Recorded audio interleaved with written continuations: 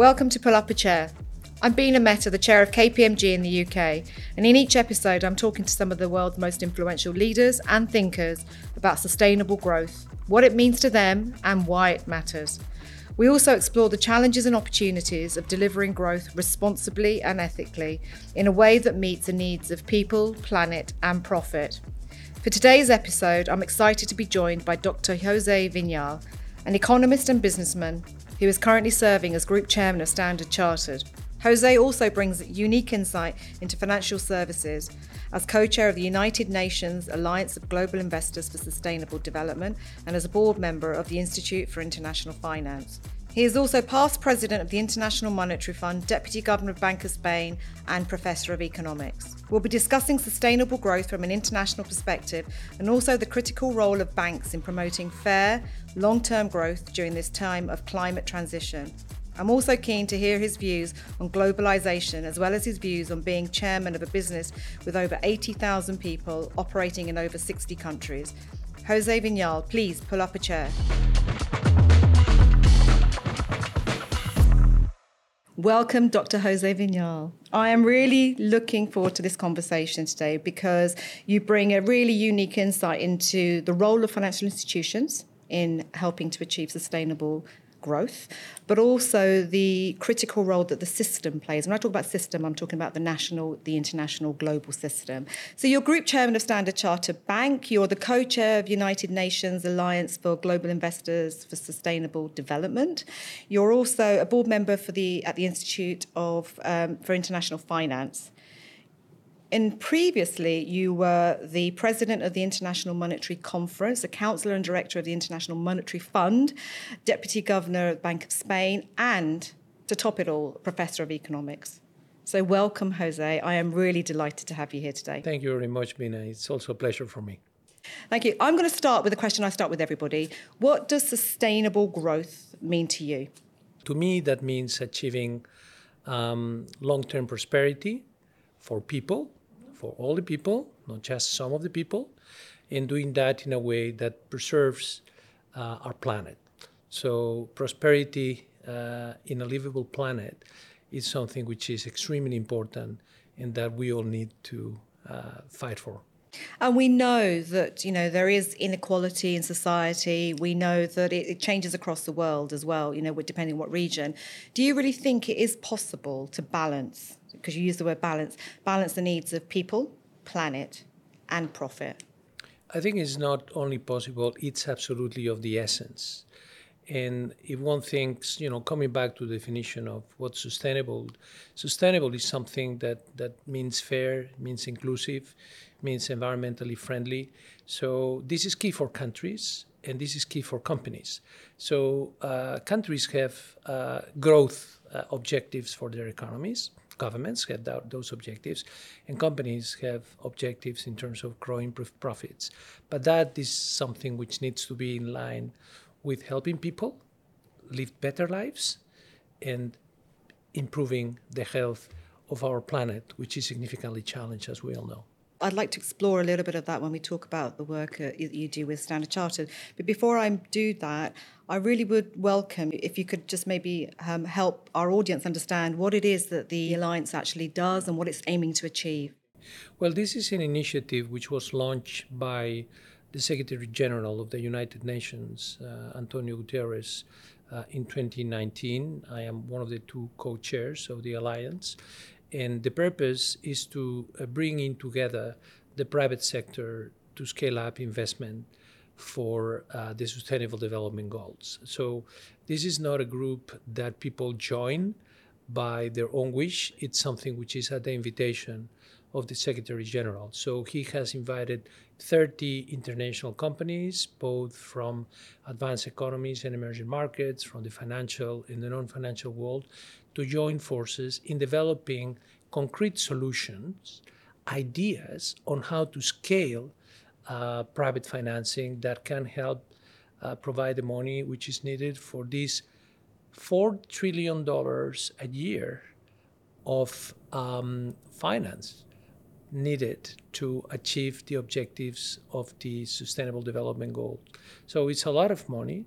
Some of it is provided by the public sector, but most of it needs to be provided by the private sector. And remember, we're talking about emerging markets and developing economies, where the public finances are weaker than in the advanced economies, and therefore where there is a need for external financing, for international capital to be financing those sustainable development goals in order to make sure that billions of people in the planet can lead better lives. You've said in the past that emerging markets and developing economies need a lot of money, and that money is sitting elsewhere.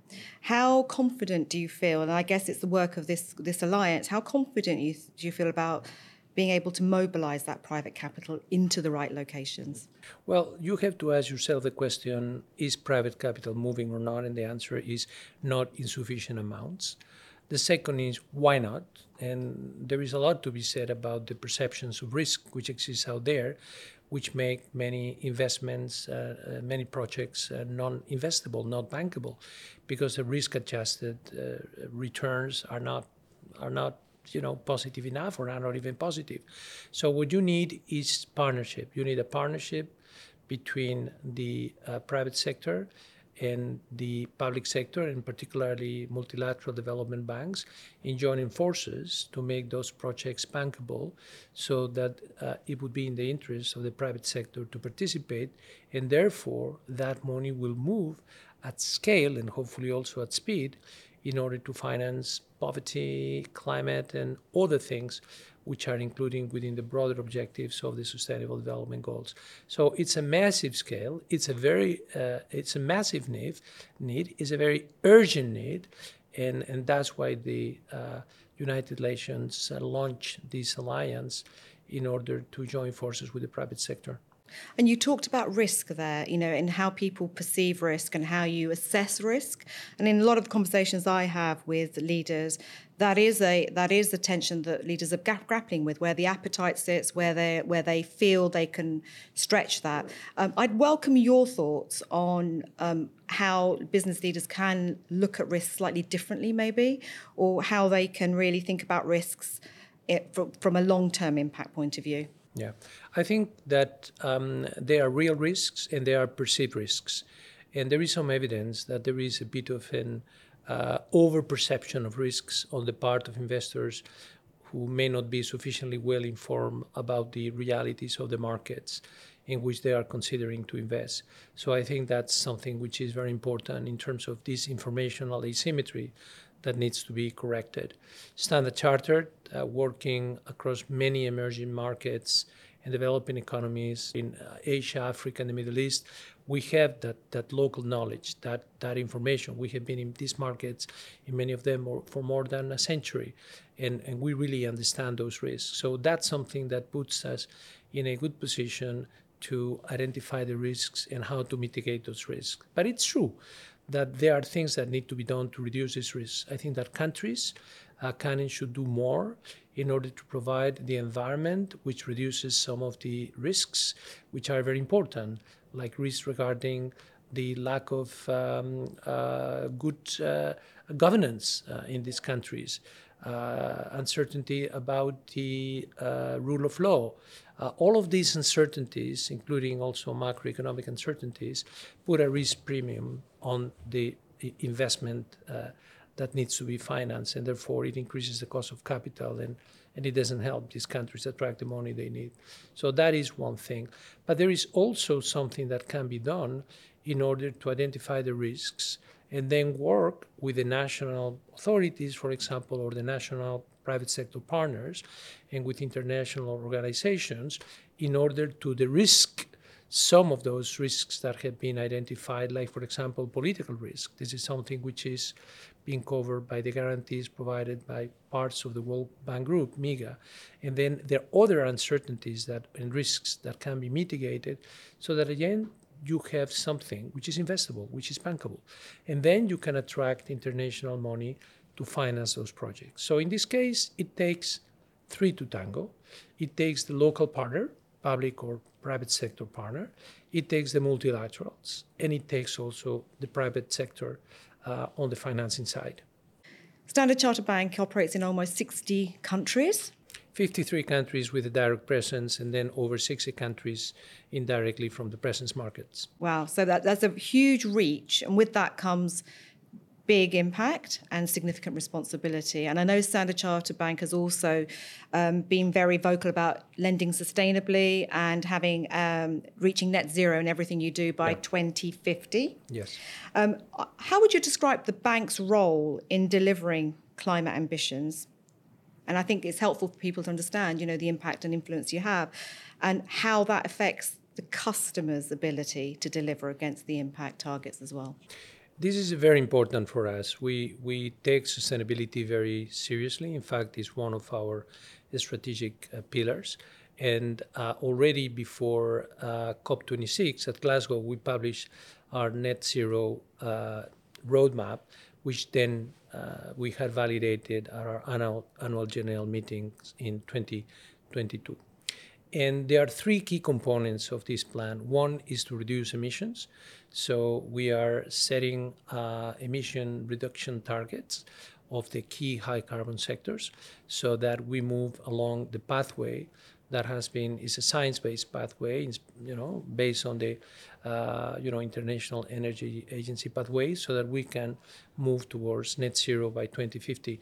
And we need to do this in a way which provides for a just transition to net zero, meaning that banking in many emerging markets and developing economies, we need to effect the transition process in a way which is consistent with economic and social development needs of these countries. So this is extremely important. And that's the first component, the emission reductions.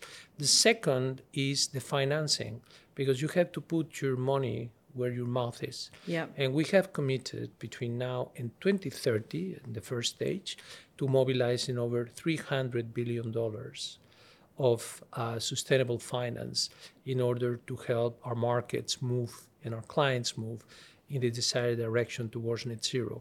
And if one thinks of emerging markets and developing economies, this is the part of the world which has the largest fraction of global population, but also the part of the world which is going to be most directly affected by the consequences of climate change. So they need financing for climate, for mitigation and for adaptation to the consequences of climate change. And that money, as we were saying before, is not going to move alone. It needs to help to be moved, and we're going to do our share. We're going to do our share working with our clients, but also working in partnership with international organizations in the context of what is called blended finance, which is it takes three to tango type thing that I was talking about before. And this is something that we take very seriously, and we are delivering on this commitment. And we have been mobilizing last year more than $20 billion and continue to move in this. So we are on track to deliver on that commitment. And then there is a third thing. When we talk to our clients, our corporate clients, for example, they say money is extremely important, but also technical support. So we're putting in place the teams who are working and will continue to work with our clients in order to provide the expertise, to provide the advice, to provide the products and the services that would allow them to move down the carbon curve in the direction of net zero. So again, being very clear about what it is that we define as sustainable finance, what it is that we define as green and sustainable products and services, so that everybody can see what we can do for them, and then making sure we work for them to tailor these products and services to their needs is extremely important, whether it's a sustainable bond, whether it's a green bond or a blue bond or something having to do with some more complex financial product. We'll be there to deliver those products to our clients. And regarding the second part of your question, the engagement with clients is absolutely of the essence, because we will be able to progress on our objectives regarding our total emissions, for example, and our movement towards net zero, not only if we control our own emissions, which we're going to do by 2025, we will achieve net zero, but also bringing under control the finance emissions. And that has to do with the clients that we finance, basically the corporate clients, in the future also financial institution clients, and making sure that they are moving with us towards net zero. So that's why that engagement with clients is critical, because we can only go as far as clients do. So it's in our interest to move our clients at as much as we can, and as judiciously as we can in this path towards net zero. And it's incredible to see how you as an organisation are helping clients, like you say, giving them some of the technical expertise as much as it is about the financing. And you alluded to the misalignment, or the lack of alignment around the need for change, the financing available. How optimistic do you feel that we'll be able to start to lift prosperity for all at a pace? Well, for example, on the climate front, we have asked our clients to provide us with their corporate transition plans already by the end of last year. And we have been taking time to review those plans to make sure that they are credible and that they're moving in the right direction at the right speed. So we are engaging in a conversation with our clients. But we also use our clients to be a force for good in these countries. Many of these countries don't have national transition plans. Many of these countries have not clear commitments towards net zero.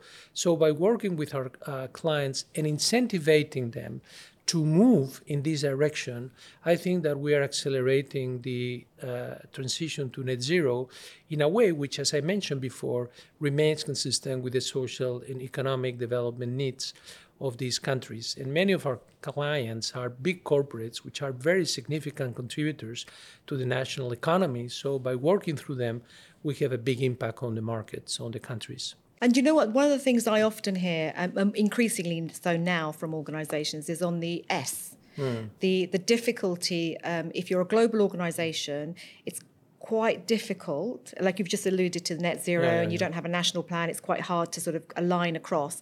And I think that's now emerging through the S. And I don't know whether you're seeing that through the work that you're doing with your corporates. They're really struggling with how do you move forward on the S agenda, the social agenda, when what you can do in one region isn't necessarily measurable or achievable in another region, just because of the scale of inequalities and changes.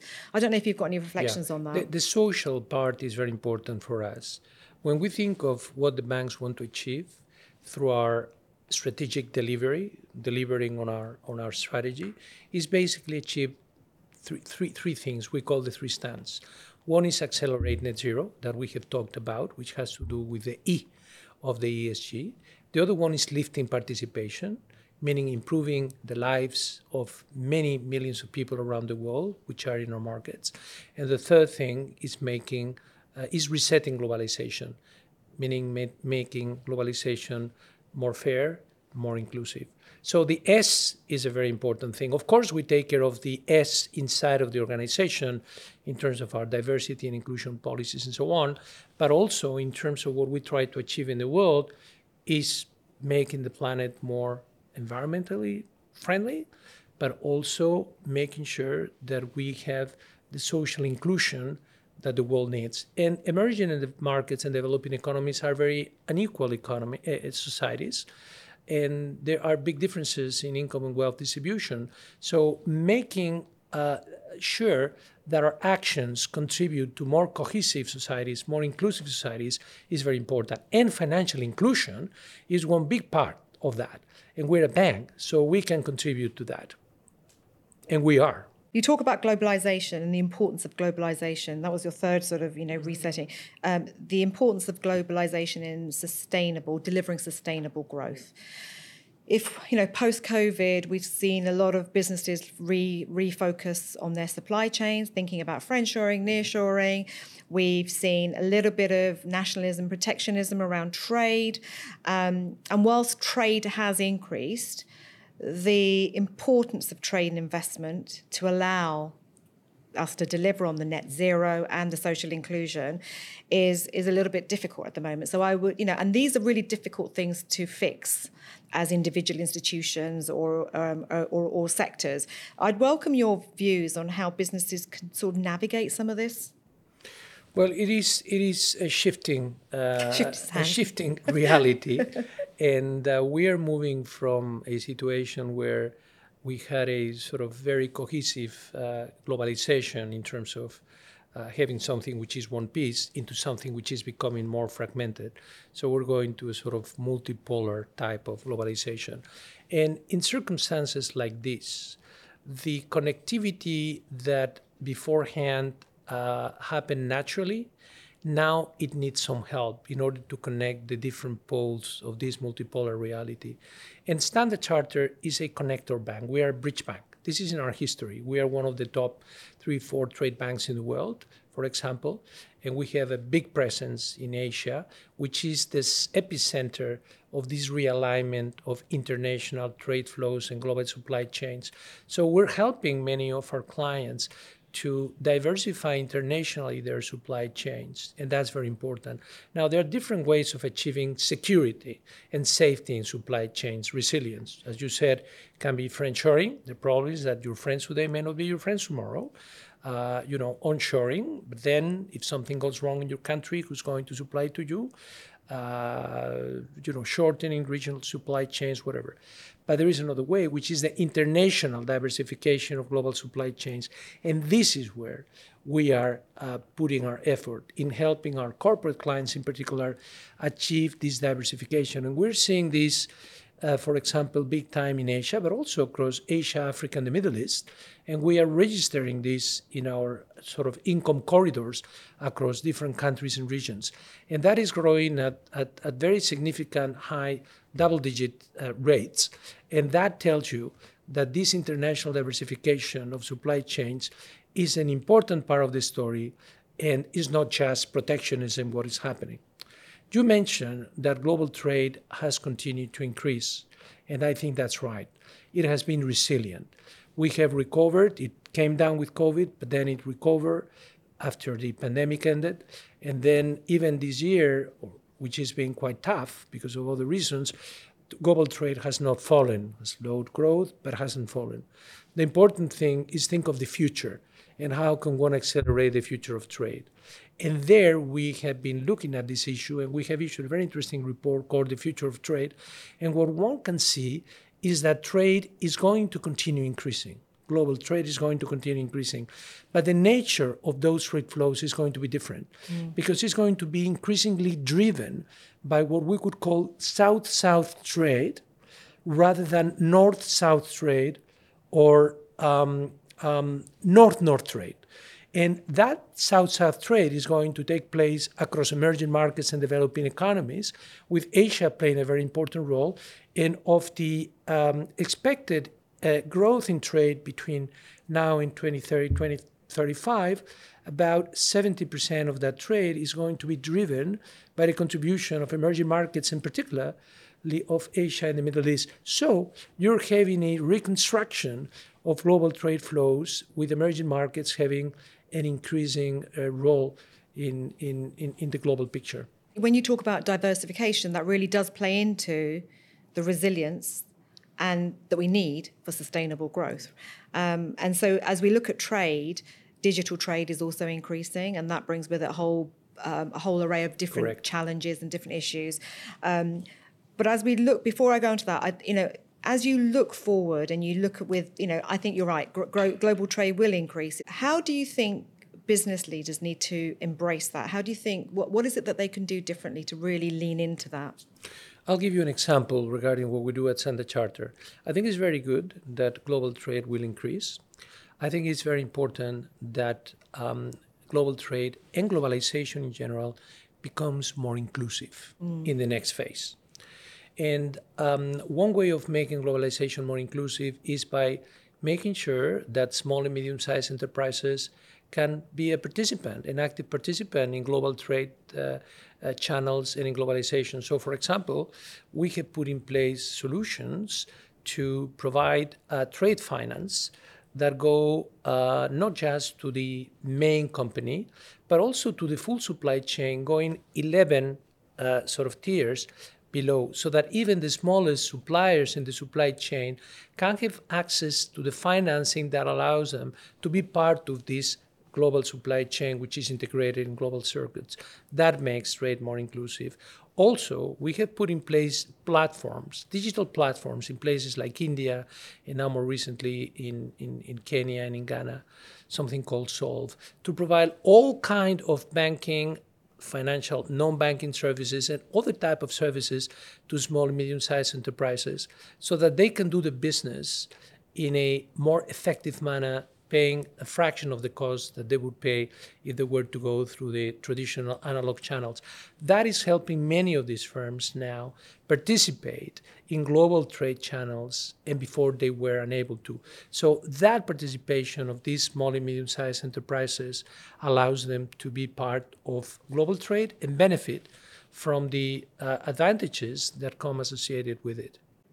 And as we look to businesses that want to trade globally and become more global and international, inevitably there are regulatory environments to face into. And as a bank, Standard Chartered has to navigate multi-jurisdictional regulatory environments. Is there any sort of insight from your experience of how businesses can navigate or work within the regulatory environments that they're faced with in order to continue to grow sustainably? I mean, it's a must that if you're working across many countries, you need to respect all their national rules and regulations. And this is complex, but you have to do it.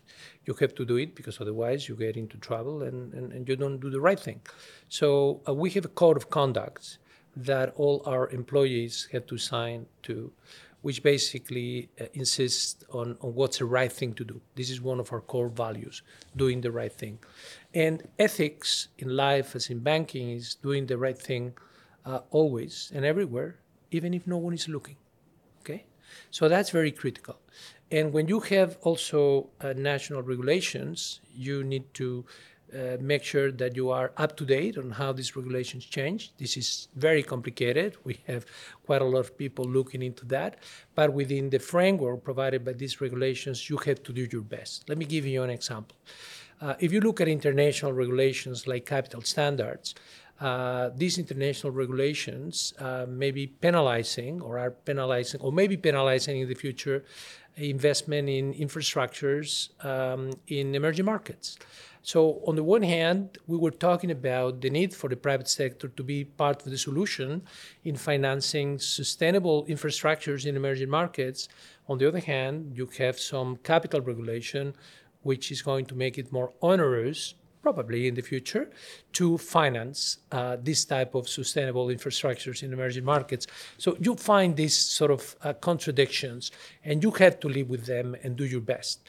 But navigating the regulatory environments, which are so different across countries, is difficult, but it's a must if you're a global organization. Yeah, and it's interesting because when you extend the sort of regulatory requirements to, say, reporting requirements, we were talking about ESG, trying to get some consistency in what is considered a little bit of a polarized world, right? And in maturity terms, it's quite hard for businesses, but they're having to navigate it. I think we're getting to a point where it will start to become a little clearer for it. But we've been on a journey. We talked a little bit about technology and the importance of technology. One, as there are significant opportunities as much as there are challenges, but in the banking industry, I'd like your perspectives of how you see technology really playing a part to shape the future of banking. But also, you also mentioned the importance of partnerships. I'd like to get your perspective on how you see that playing out over the next 5-10 years. Okay.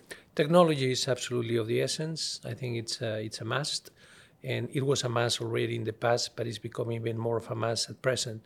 If we had had this conversation maybe 10 years ago, we would have talked about the importance of technology in making your internal operations more efficient. And that continues to be the case. That's a need for technology.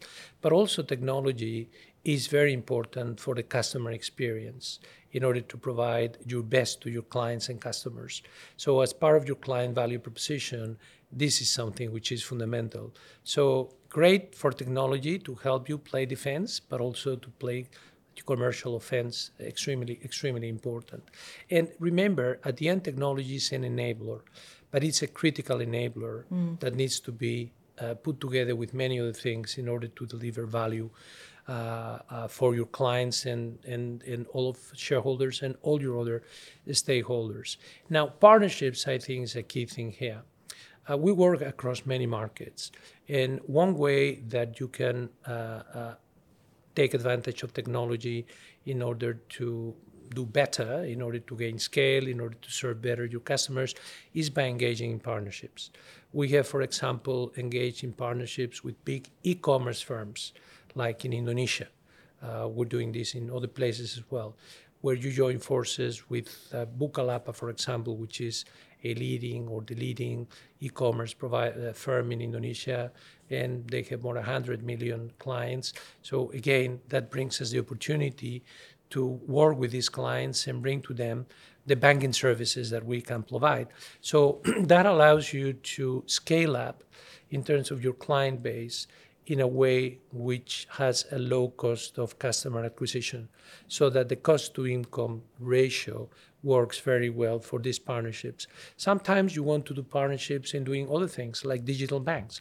We have created very impressive digital banks in Hong Kong and Singapore, two key international financial centers, which are very important markets for us, and where our digital banks are doing very well. And there are many other sort of partnerships which take advantage of technology and the digital space in order to do interesting things, like the platforms I was talking about to provide services across the board to SMEs so that we can help them scale up and participate in global trade channels and other things that we can do. So there is a plurality of things that you can do. And I think that partnerships are extraordinarily important for that. You've had an incredible career sort of looking at the financial system nationally and internationally and globally, and how you have to connect and work aligned. Are there any learnings from that experience of having to look at the system, not just working in the organisation? Because a lot of the problems we're grappling with cannot be solved by individual organisations or individual nations. Is there any learning from your experience in the financial system that we could, as business leaders, take away? Yeah. I am a great believer in multilateralism and collaboration. In all the years I spent at the International Monetary Fund, including during the global financial crisis, vividly showed that global problems need global solutions. And global solutions cannot be engineered individually by companies or by single countries, no matter how important they are. You need to bring people together for that. We were talking about partnerships in the digital sphere before, and I provided some examples. Well, partnerships were critical in providing solutions for the global financial crisis. Partnerships and collaboration at the multilateral level have been critical in COVID in order to provide for the economic and sort of scientific solutions to get us out of what, look at the time like an extremely difficult situation. So again, multilateralism is important and cooperation is important. Cooperation across boundaries, cooperation across sectors, between the private sector and the public sector. And I think that the response to the big challenges that the world has have to do a lot with that. And global companies, in a way, are a little bit of a microcosm of what happens in the world.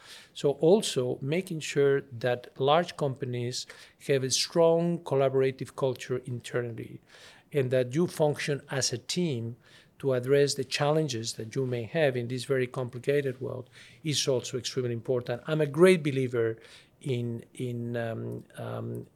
teams, in the team spirit, in team playing, and it's only through that important and difficult issues can be addressed effectively.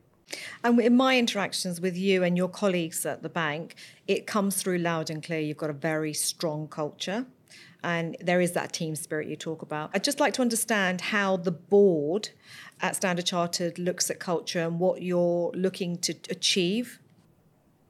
Well, as I mentioned, we try to set the right tone, but one particular aspect of the cultural transformation that we're seeking is about excellence, and having a true culture of excellence throughout the organization that is deeply embedded, that is extremely important. And in a changing world, which is creating so many uncertainties, where you have to reskill yourself to do a number of things, where we're all coping with the unforeseen every single day. I think that having a culture of excellence where every single individual in the organization does their best every single day, no matter where they are, that's something which is critical for the organization collectively to do its best as well. So that aspect of culture, that culture of excellence, is something we're very focused on at present in terms of the transformation that the organization still is undergoing to prepare fully for the challenges of the world to come. What do you think makes it so special at Standard Chartered? Well, I think that we are very serious because we deeply believe that we are there in order to bank for better lives. And we bank in markets across the world, which include a majority of the global population, and where the people living in these markets have standards of living and a quality of life which is well below what they deserve as human beings. So we need to make sure that we do our banking in a way which is, of course, consistent with our fiduciary responsibilities to our shareholders, but in a way which is fully aligned with improving the lives of people by helping them achieve their individual or family or corporate objectives, their aspirations, sometimes even their dreams.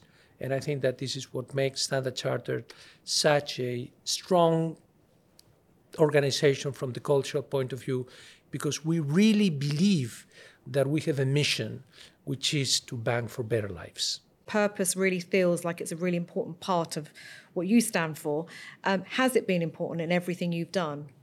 Well, yes, I have spent many years of my life as a public servant at the national, European, and global level, serving the public interest. And when you serve the public interest, the sense of purpose is something which comes naturally with a job. Now, it is in the private sector where you need to make sure that that alignment is also there, that the sense of purpose is there. And I have it at Standard Chartered. That's why I'm at Standard Chartered, very happy to be in the bank. And it continues to be there.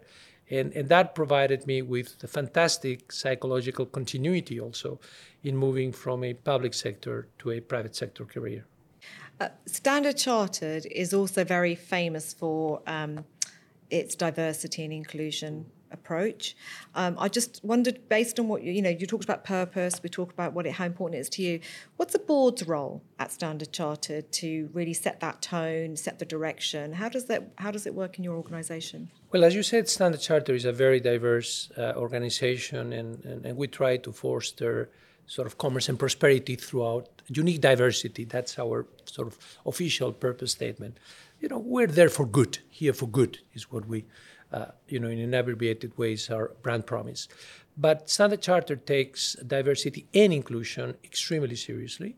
We have more than 120 nationalities in the bank. We bank across so many parts of the world that diversity is by definition there. But diversity needs also to be embedded in all at all levels in the organization. And it needs to be inclusive, because being diverse but not including people, it doesn't get you as far as you need to go. So the board has a very important role in setting the tone on the culture of the organization. Then we have to implement that culture, including through the executive channels. But that setting of the tone is very important, and taking an interest in devoting a number of discussions regularly throughout the year to talk about people issues, culture issues, sustainability-related issues. All of those things are discussed at the board, are discussed at our Culture and Sustainability Committee that we created especially for this, to prepare board discussions. And so the role of the board in setting the tone and being vigilant about culture, being, filtering through the organization at all levels, so that no matter where you go in the world and no matter whom you meet who's working for Standard Chartered has that same culture, that is fundamental. And that is what the board is, should strive to achieve. And we are very, very, very focused on that. And do you think as we sort of navigate some of the things we've talked about, you need a strong culture. I absolutely believe in an organisation to succeed and thrive. As we look forward, what is it that boards, I mean, it may not be just Standard Chartered, it may be through your clients' lenses. What are they really worried about? Well, I think that boards now, and I can tell you about the bank, but also other organizations, because we just had the annual meetings of the IMF and the World Bank in Marrakesh, where also many private sector organizations came in, and the bankers, we also gathered and had our meetings and so on. Some things which are top of mind is, of course, sustainability. That's very important for us, but this is something which is now part of any conversation we have with our clients, because many of them are pivoting towards a new economy, a new, more sustainable economy. And again, this is part of their business plans. So sustainability is one very important thing. Then I think geopolitics and the importance of geopolitics on geoeconomics. So for a global organization, that is something which is top of mind. Then technology. We have talked about it. What are the challenges created by technology? Which are the opportunities that technology brings? I think a net is a positive, but you have to have the right risk approach to managing technology risk and cybersecurity risks. And then in the world of banking, we are concerned about non-bank competitors, like big techs, which are providing increasingly products and services which are more like what banks provide, but which are not within the regulatory perimeter that banks are. So there is not a level playing field between the two. And one last thing, which I think is an important concern also in the financial sector more specifically, is that there are parts of the financial sector which are not as well regulated and supervised as banks are. And we have seen that post-global financial crisis, the core of the banking system has been resilient. We had some turmoil in March of this year, which affected some US banks and one European bank. But otherwise, the core of the banking system has been resilient. It's well regulated and well supervised. We don't know that that's the case in non-bank financial institutions. And there may be some systemic risks building up there that interacting with the higher interest rates that we have, and which have gone up very rapidly for the last couple of years, this is something that I think it's something that we need to watch. So again, that's something which is important. And then people, top of mind for boards and organizations should be people. At the end, any organization is a people's business. Your clients are people, your employees are people, your suppliers are people. Your communities are people, your regulators are people. So that people aspect, and how do you manage people in order to make your organization most effective and in delivering on its purpose, I think that's also top of mind. I think the things that you talked about in terms of the regulatory risks, the risks around some of those, seeing the impact of the interest rate and some of the shadow banking, whatever you want to call it, I think that is very specific to the sector, but actually has an implications on businesses, huge implications on businesses. And interesting, the topics that you just highlighted, geopolitics and technology, but equally the emerging disruptors, we call them, that competition actually were in the CEO Outlook that we published a few weeks ago as well. So it's consistent with what I always say industries are telling us as well. And the other one, and we've talked a lot about it today, is around environment and climate change. Really facing into that in terms of urgency. So you talk about being in Marrakesh at the meeting. What was the one thing that you would like us to take away, that you took away from there? Well, one thing in particular would be the need for multilateral development banks to be more effective in the way they engage with the private sector to scale up the financing that the private sector can provide.